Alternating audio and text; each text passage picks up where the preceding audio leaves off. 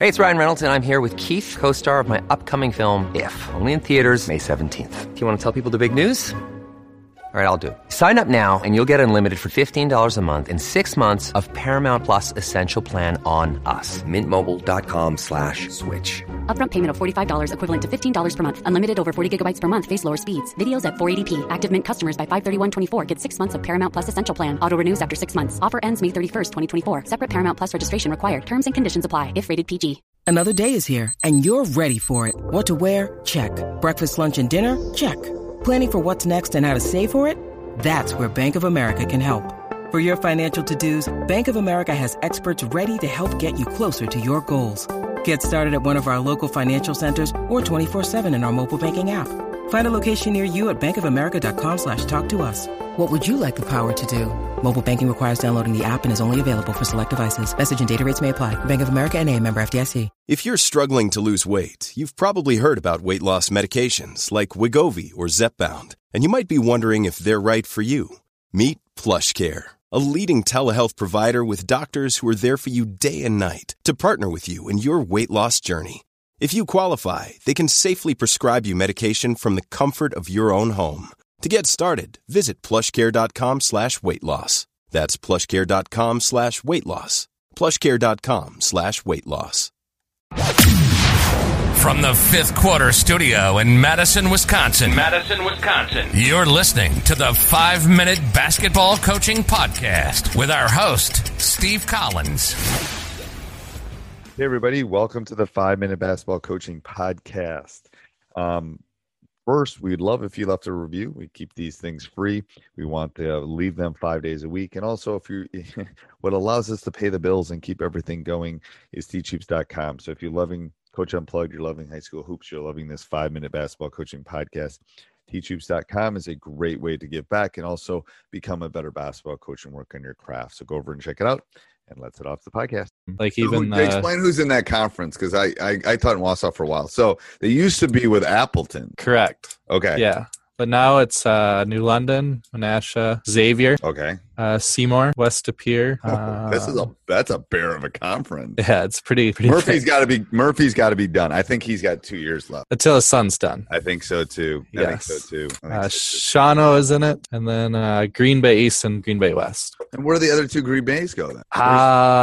They're with the other Green Bay schools, but yeah, they have Green Bay West and East come down by us. And are they smaller? Is that why?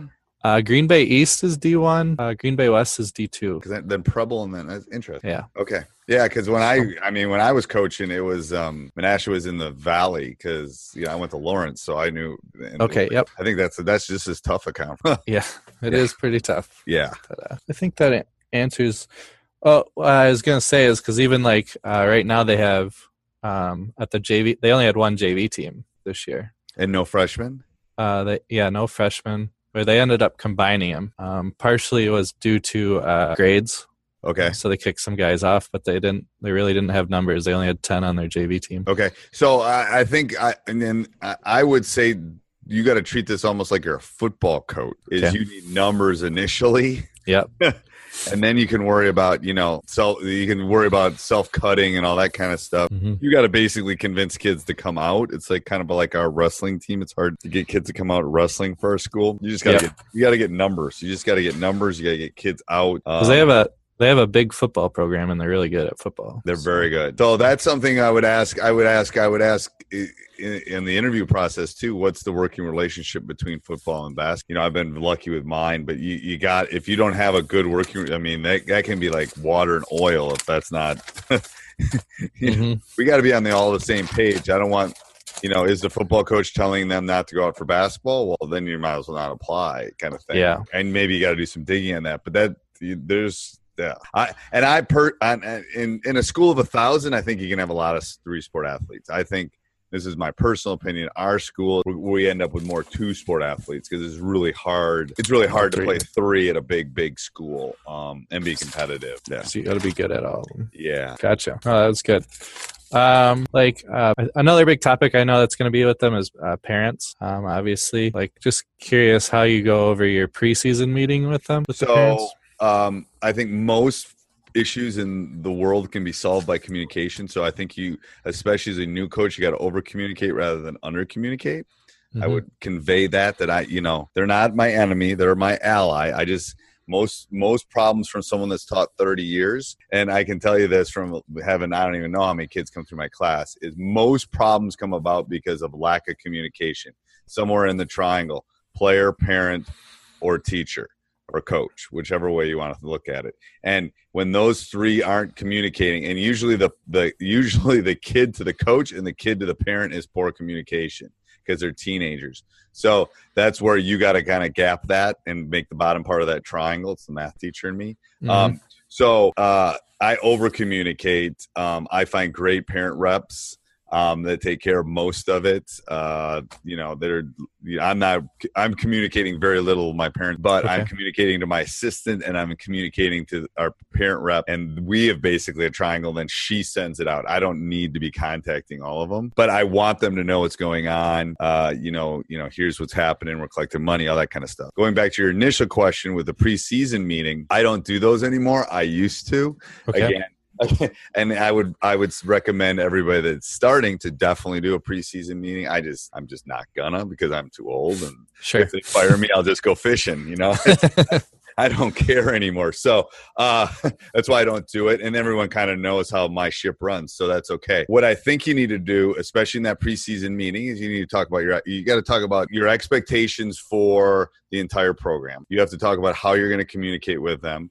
You're going to talk about vacation policies. What's going to happen when Johnny decides he wants to go, not a big deal for basketball, but let's say he wants to go see grandma over winter break and miss practice for a week. How are you going to handle that? How are you going to handle unexcused absences? How are you going to handle kids that aren't passing? All that kind of stuff. I, again, don't do it anymore. I had a list of 12 things, had everybody sign it, handed it out, collected it. Again, don't do it because everybody kind of knows my rules. If you miss practice, I don't care what the reason is. You don't start or you don't play right away. All that kind of stuff. I communicate that to them. They might not agree with it, but they've heard it. And I explained the reason behind it. I said, I'm not punishing your son by not starting him because he was sick with the flu. I'm rewarding the kid that's there. Your son's still going to play. I'm not telling him he's not going to play. He's not going to start because he wasn't here. He missed the lesson, basically, is the way I do it. So, yes, I would talk, and this is something I had an assistant principal on my staff when I started. He was actually the one I took the job from, and we would always talk about, okay, here's my thoughts on, my rules for the year. I tried to simplify them down to 10 or 12, being taught, all that kind of stuff. And then we would tweak it as things kind of go along. Great thing to run by your athletic director. But I think it's really important for the kids and the parent to be at that preseason meeting. Hey, everybody. Hope you enjoyed the podcast. Make sure you subscribe and like. Leave a review. We love those 5-star reviews. We're going to leave a 1-star. You can skip to the next podcast. Also, go over and check out teachhoops.com for coaches who want to get better. Sports Social Podcast Network.